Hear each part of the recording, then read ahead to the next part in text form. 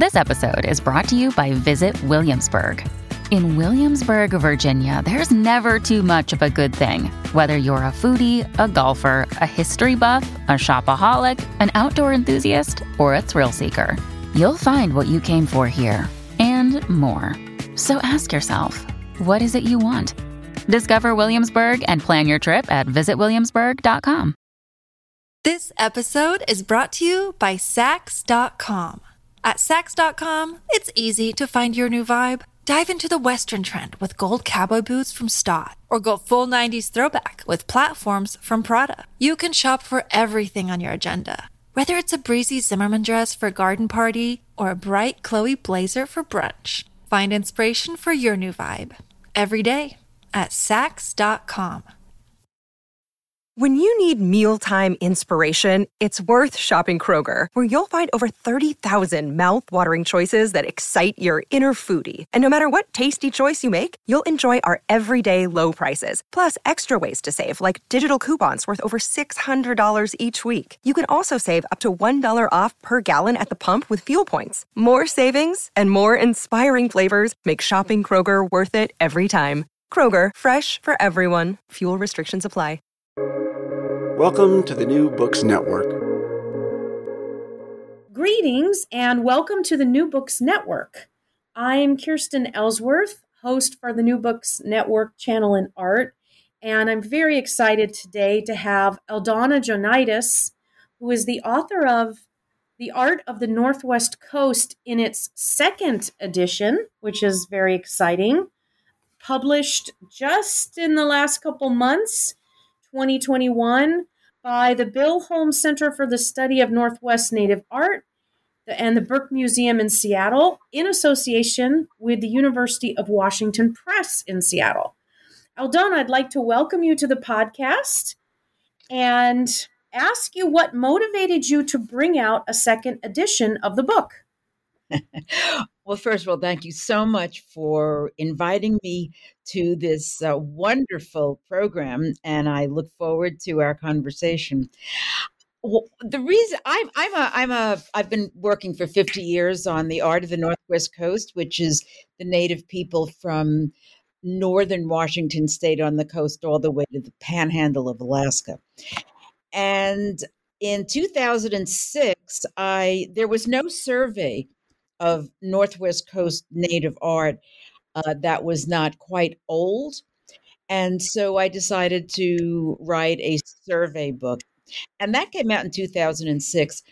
Since that time, there have been so many interesting new developments in the study of Northwest Coast art that the editors at Washington Press and I thought it would be very, very good idea for me to add one full new chapter, and then I put a lot of new information in the another chapter, directly preceding chapter to the final one. I noticed in the book that you also indicated you addressed maybe more contemporary art as well as, and I thought your word was very useful, customary art in the new edition. Oh, customary. Let me just briefly explain that. It used to be called traditional.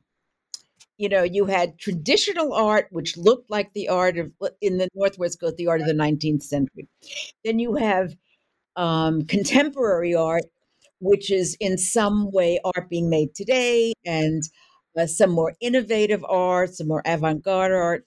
Well, the term traditional is not the most positive term for some indigenous people, because traditional implies a static existence in a prehistoric time.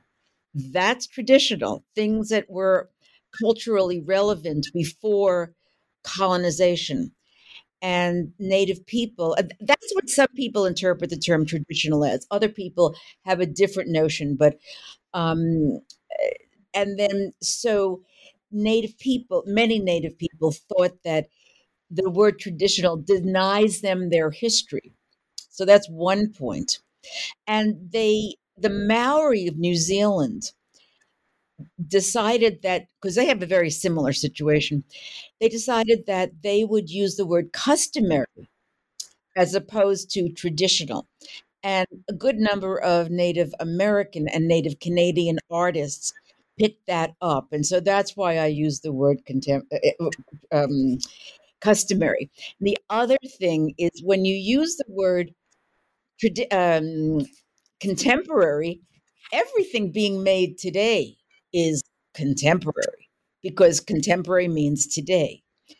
And so I kind of divided the art. There are some artists from the late 20th century to the present who are making art in the mode of previous kinds of art. It's very connected to the canons of the 19th century.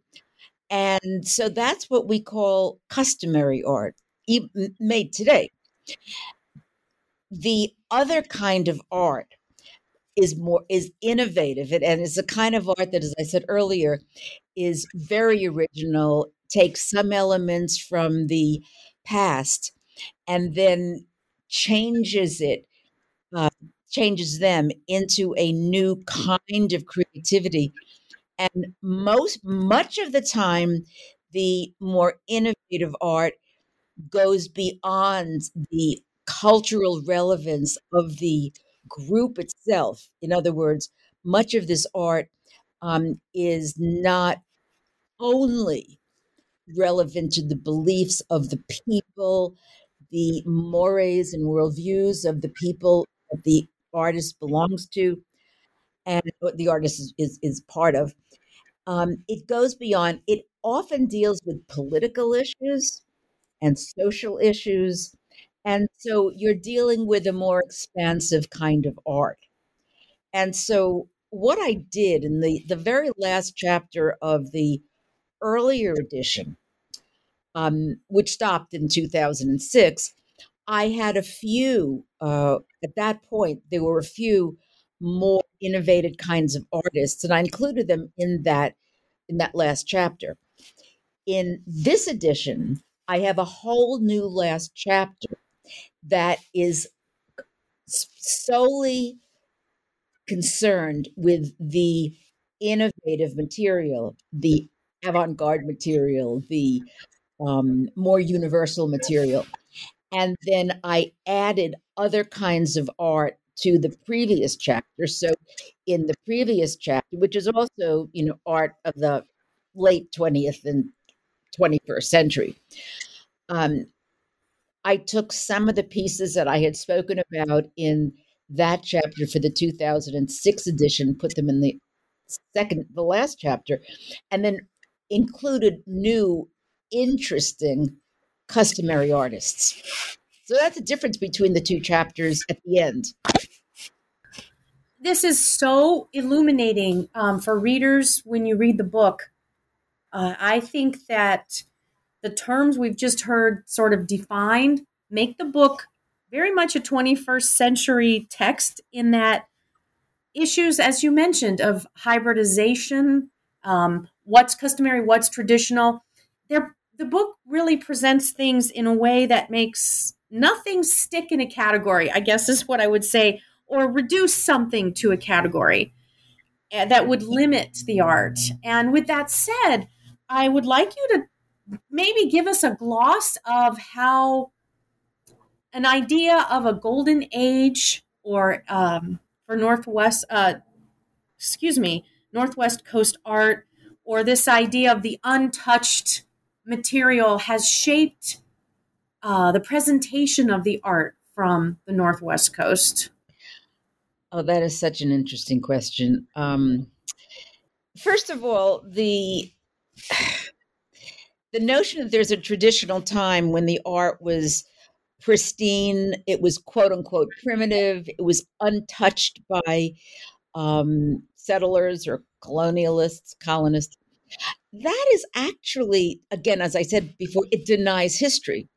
But even more relevant is there has never been a type of art in any society that has never changed. every art has a trajectory. Every art has some kind of connection to others that change. And on the Northwest Coast, you had people, this is pre-colonization, you had one group influencing another group. You had trade between various ethnic groups. And so they changed in that way. Then when colonization started, the art began to, the Northwest Coast, it was the 19th century, the early to the late 19th century, that that the settlers began coming in to British Columbia and Alaska. And what happened is that there were materials like beads and woven cloth that the people, the artists, picked up and said, "This is really interesting," and began incorporating that into their art styles and artworks. They had metal tools so that they could carve more quickly, and that's why the totem pole became flourished so much once the artists got metal tools, because they could make them bigger and they could make more. And so the interactions between colonists and indigenous people led, and this is what we call intercultural, led to a burst of creativity. And the indigenous artists and their groups assimilated these new materials and transformed them into native artworks. Then, and this was at a time that the interactions between, this is before the 1880s. This was at a time that the relationships between indigenous people and settler and colonists were relatively, there was a lot of battles, but they were relatively civilized battles, if you can have that. Then when settlers began coming in, then the native people got really oppressed. Their land was stolen. Missionaries told them they had to speak English. They had to go to schools. They couldn't practice their traditions. Canada made in the 1880s, Canada made the potlatch illegal. And so then the art of the indigenous people, the Northwest Coast Native people, pretty much in some ways went underground. The art that was relevant, like the masks for their rituals and carvings, and that went underground, and the artists began making tourist art, which the missionaries approved of. But that tourist art embodied a lot of their beliefs. And so all the art was this was after the 1880s, all the art was in some way were expressions of resistance to colonization. You mentioned the term potlatch. I'm not know if I'm saying that correctly. Will That's you right. explain? Okay. Will you explain a little bit more what that is, and also how that connects to the production of art? Because that is a very interesting theme in your book. Yeah, potlatch. It's a word in from Chinook, which is a Northwest Coast language, that basically means to give, and it's a very complex ceremonialism, and there are different versions in all the groups on the Northwest Coast. But to make it as simple as possible, the Northwest Coast groups were hierarchical in the sense that they had chiefs and nobles and commoners and slaves. And there was no one paramount chief in any village, but you had these rankings that were, this family was very important and that family was very important. In order for the importance and the prestige of the family to be recognized by other groups, that family had to host what's known as a potlatch to guests. And in the potlatch, there was feasting and displays of masks and displays of art and a lot of dancing and a lot of singing.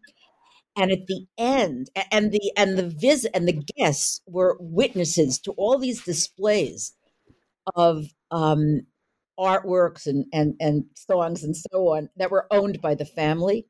And embodied in those creative forms were the history and the prestige of the family. And then, when at the end of the potlatch, the hosts gave the guests gifts, some of them earlier on, they were piles of skins. Then they were lots of blankets, and they were silver jewelry, and even later there was cash. This is still going on today. I mean, there are potlatches all up and down the coast. And by accepting those gifts, the visitors acknowledged and validated the claims to status of the hosts. That's the simplest way I can put it. I mean, you can read tomes and tomes on the potlatch and get a lot more information. But that's it. That's it, kind of, in a nutshell. Huh.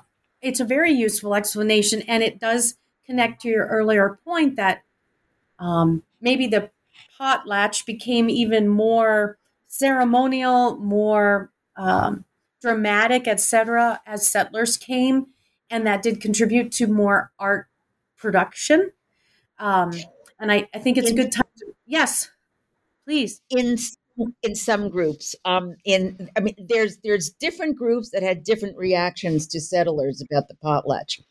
In the Haida of Haida Gwaii in the Queen Charlotte Islands, the Haida pretty much stopped potlatching because they were what's known as progressive, and they said, we want to succeed in this new world.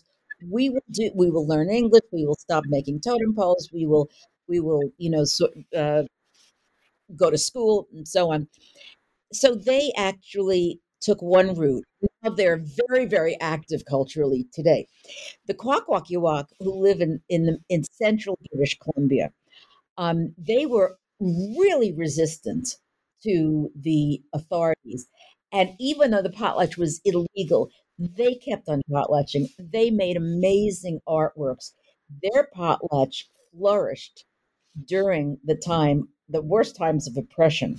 The Tlingit in Southeast Alaska were fairly quiet about their potlatches, but they continued throughout. So there were different responses and Canada actually made the potlatch illegal, and the United States didn't. It was just in the States, the officials urged people not to potlatch anymore, but that didn't really happen. It didn't happen in British Columbia either, completely. This point of our conversation where you're talking about different groups and regions is also a reminder of I would say, like, the intricacy of your book, because not every group did respond the same way to anything. And why would we expect that anyway, right?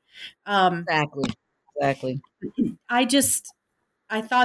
think for readers, this will be fascinating to see what we might group as a monolithic kind of art, all broken into different areas. And with that said, I feel that listeners might be interested to know about some of the art forms. There are so many, as you mentioned when we began, and maybe the gender demarcation of some of the production in history, anyway.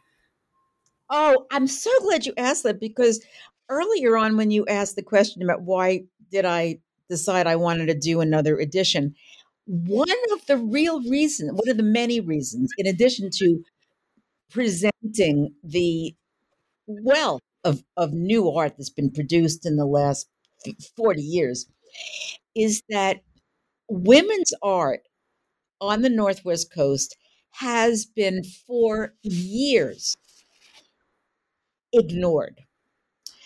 In terms of art historians and anthropologists, it was not ignored in the communities. Women's art was very important in the communities, but because of basically sexism and male orientation of the anthropologists and the art historians, they just discarded women's art. And so one of the reasons I wanted to do this book was to expand the number of women's artworks that are in the book. And so I, throughout the first chapters before, 1960, 1970, I included as many baskets and beadwork and textiles as I possibly could, in order to show that women were producing a great deal of incredible art.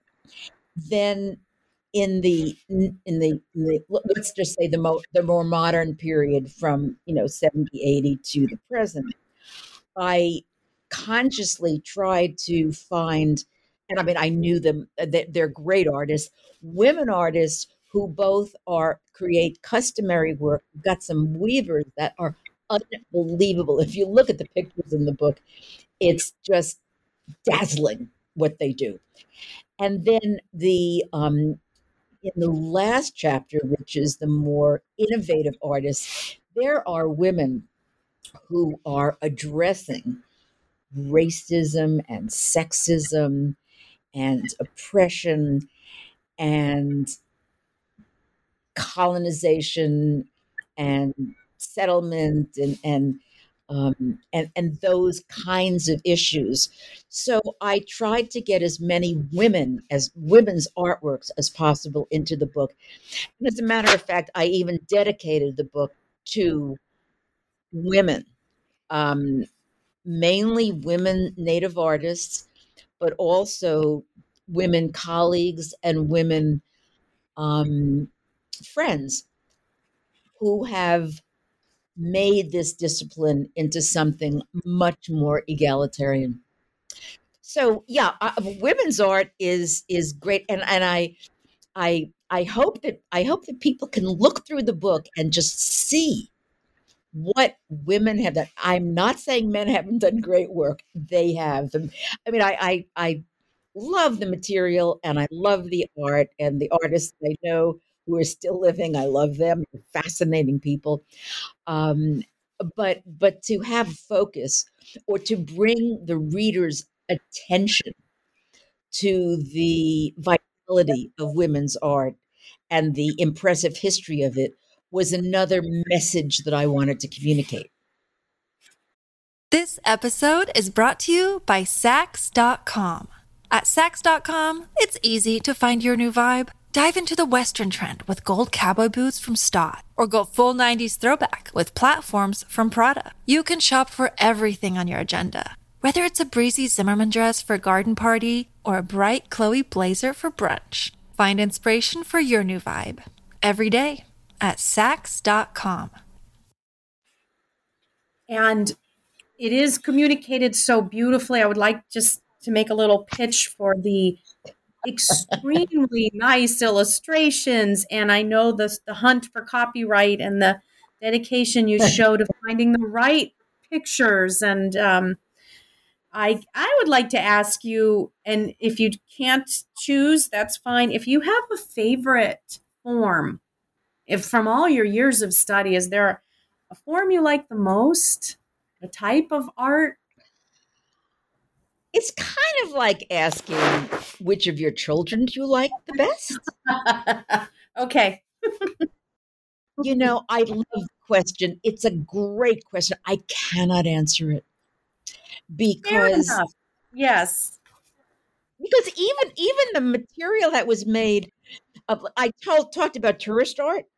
A lot of at the turn of the century and on, for the first 60 years of the 20th century, a lot of art made by the indigenous people of the Northwest Coast was made for sale.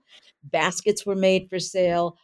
Carved miniature totem poles were made to sale. There was a lot of beadwork, and these pieces were visually, particularly some of the model totem poles, were not visually as refined and what anyone would call beautiful as some of the others, the earlier and the later. However, what I love about them is what I said earlier. They were expressions of resistance. They were expressions of cultural endurance.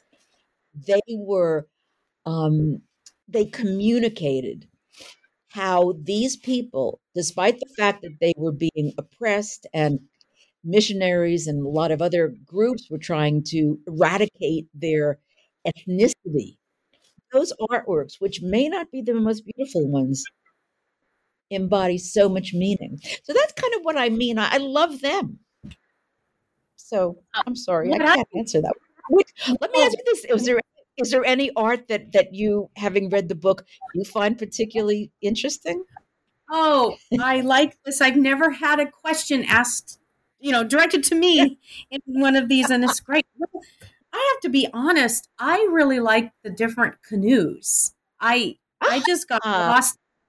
There's an illustration in the book. I just thought that was, incredible. Sort of the practical plus the aesthetic yeah, all in one. Aesthetic all in one. I thought that was amazing. Actually, they the canoes. are amazing. They are amazing, and those canoes are made of a single cedar tree that is dug out and then decorated, and the paintings on them are phenomenal and very beautiful. Yeah, yeah. Yes, and having spent some time in Ontario, I do remember a community where they were building in that way from a tree, one canoe, and maybe that was a connection in my mind. I just thought that was Ah, really something, and I think a theme in the book is definitely valuing everything equally. And your comments about tourist art support that because sometimes tourist art is dismissed or yes. transportation design, we could call canoes, which maybe, right, brings me to a question about some of the two-dimensional work so famous, right, from this area. You have a really interesting section about this. Will you talk a little bit about the visual, was it visual communication, or is that the right term for some of the two-dimensional imagery among some of the group's art? Well, in the northern area in Southeast Alaska and northern British Columbia, the two-dimensional work, we're talking now about customary work, which dates back to the pre-contact time. The two-dimensional work is extremely refined, and there are canons that describe that um, inform the placement of different artistic elements, formal elements that together make a rather abstracted image of a being in a flat surface. And this kind of two-dimensional art has been called the epitome not only of Northwest Coast art, but of Native American art in general. Now, as a Northwest Coast specialist, I agree. But some of my colleagues who specialize in the other areas of Northwest Coast, other areas of Native American art, would challenge that. But certainly, it's beautiful. It's beautiful for anybody to look at. They're very profoundly culturally important. But the other thing about those works is that they're beautiful no matter whether you know nothing about them. Yes, very much so. And even our some desire to interpret is maybe not necessary, right? I guess we're kind of trained to want to see a symbol, and um, I think that section of the book is really, it's just really enlightening. Maybe Well, we could, yeah, please. that's interesting because very quickly, um, totem poles. When you see a totem, when a lot of people look at totem poles, they say, "Oh, that's a bear, and that's a raven, and that's a wolf," because there are certain um, of visual designations, iconographic images, which identify different animals. These animals are crests of the family. The family's history and status is embodied in those animals. People very often people look at totem poles and think, "Oh, well, that's what that is," and they think they've understood it. Now, simply identifying what an animal is means absolutely nothing the totem pole and the other art embody all kinds of cultural beliefs. And you don't understand something just by saying it's this or it's that or it's something else. So I think that that's important. And you're making me think of another point that you make in the book, that also the context of the totem poles undergoes a significant shift, at least one, right, where a totem pole, which we might want to so-called, like decode, which is very limited, right? Right. That can be right, like we're going to be quizzed on it or something. And then, but I thought that was fascinating, where there was a change, totem poles less speaking to an individual and more to an entire group whose culture has disappeared. Oh, that's really interesting, because totem poles were family emblems of, that they were indications of the family status. I mean, there's a lot more to that. Then what happened is that then totem poles stopped being carved for the most part during much of the early 20th century. Not always. There were totem poles being made. Then when there were these great liberation movements in the 60s and 70s, there was a whole revitalization of artwork, and totem poles began to flourish again. And some of the poles continue today to be indications of families, but many poles today have much more, again, social significance. They reflect culture. I mean, there's one artist who makes poles that are designators of recovery from alcoholism. And then there are other poles that embody feminism.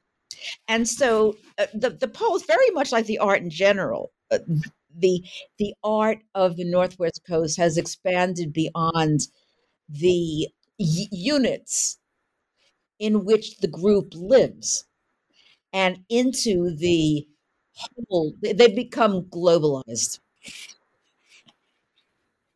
Yes, and I think that's what makes, I think earlier I said, a very 21st century text here.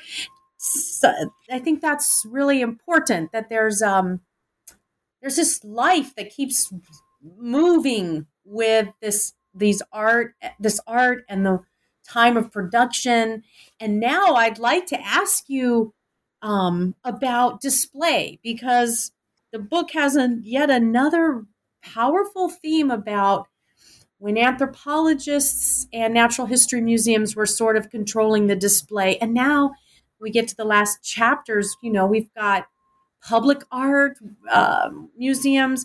Do you see positive trends toward display of West Coast art?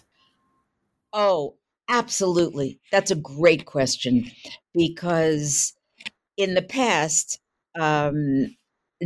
it displays presented Native people as the other and did show art and said this is quote unquote traditional.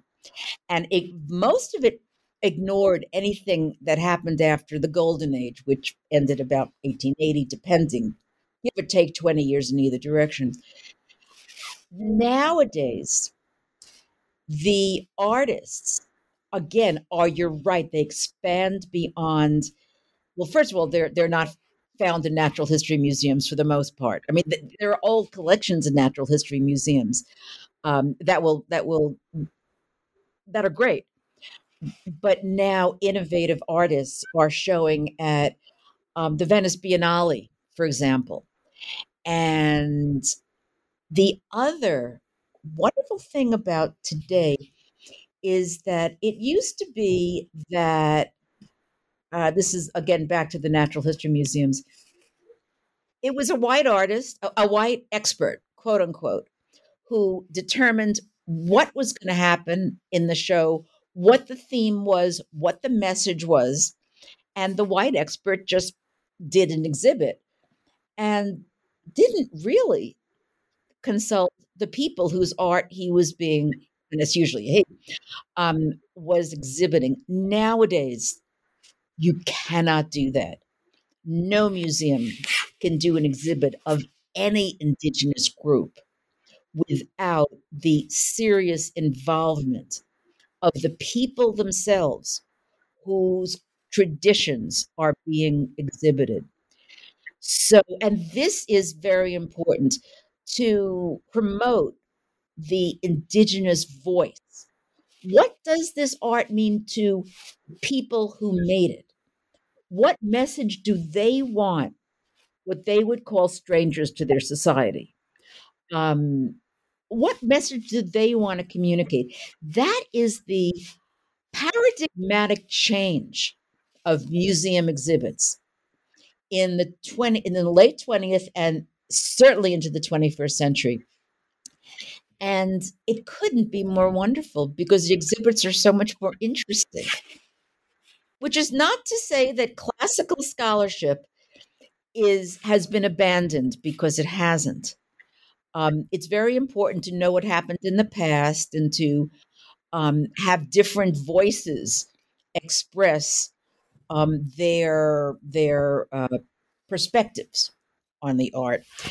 But the involvement of the people themselves is indispensable and central to any exhibit today.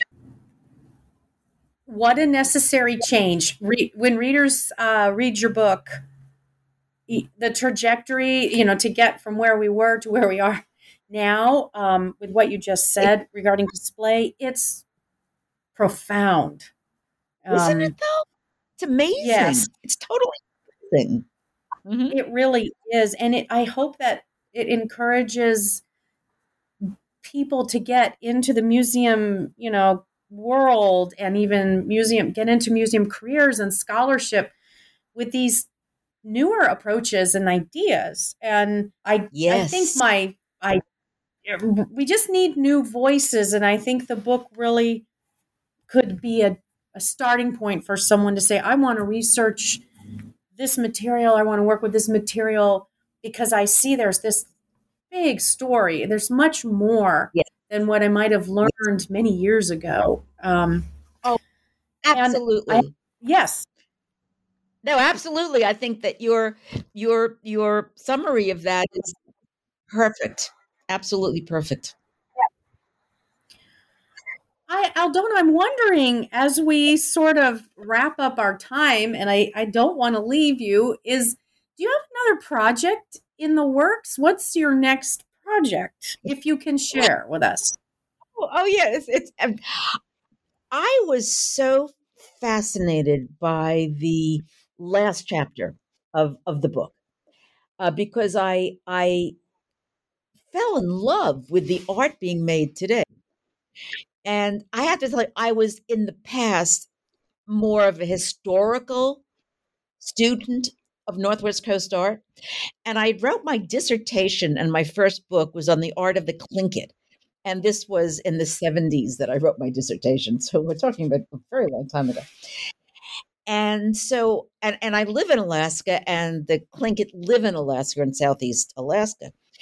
And so I said, I think it would be great to do a book solely on the contemporary art of the Tlingit. Art by living artists or artists who have recently, who have departed relatively recently. And I began to do this, and I realized, I am not I'm not a scholar who is up on all the latest new information, new perspectives, new theories on indigenous art, because I'm too old for that. I don't do that anymore, and it's not part of my essence. Whereas younger scholars have that, and so I decided that the way to make this book the best would be to invite a young, brilliant art historian who just got his PhD by the name of Christopher Green to co-author the book with me. And so we can have my more traditional, sorry about that word, more historically oriented perspective on the art that's being made today. And he knows the artists very, very well, and he knows how to approach contemporary Native art in a way that I can't. So he and I are collaborating. But the other thing that we knew is that we cannot write a book without the collaboration of a Tlingit. And there is an incredible writer poet by the name of Ishmael Hope, who is Tlingit. And he is an indigenous scholar. He's young, but he speaks the language. He is devoted to the history and the presence of Tlingit cultural vitality. So we invited him to co-author the book too. So this is a project that I think is really exciting because it involves three different voices from different cultures, different generations. And so that is my next project, and I'm immersed in it, and it's fascinating. Wow, that's all I can say. The collaboration, I hope that very soon you're back on our podcast talking about this project. What a yes, what an ambitious and yet needs to be done type of work, right? Oh, I think so. Yeah, yeah. Mm-hmm. Well, Right. Aldana, I want to thank you so much for your time today. I want to tell everyone, I think if you've listened to the interview, you understand that this book is significant and it will change your thinking and open some mental doors. And again, I want to thank you for your time today. Well, I thank you so much for inviting me, and thank you so much for your kind words about the book itself. It's not my book; it's the book of all the artists who, for centuries and centuries, have produced amazing creations. Thank you so much for inviting me. It's been a Well pleasure. said. Thank you, Aldona.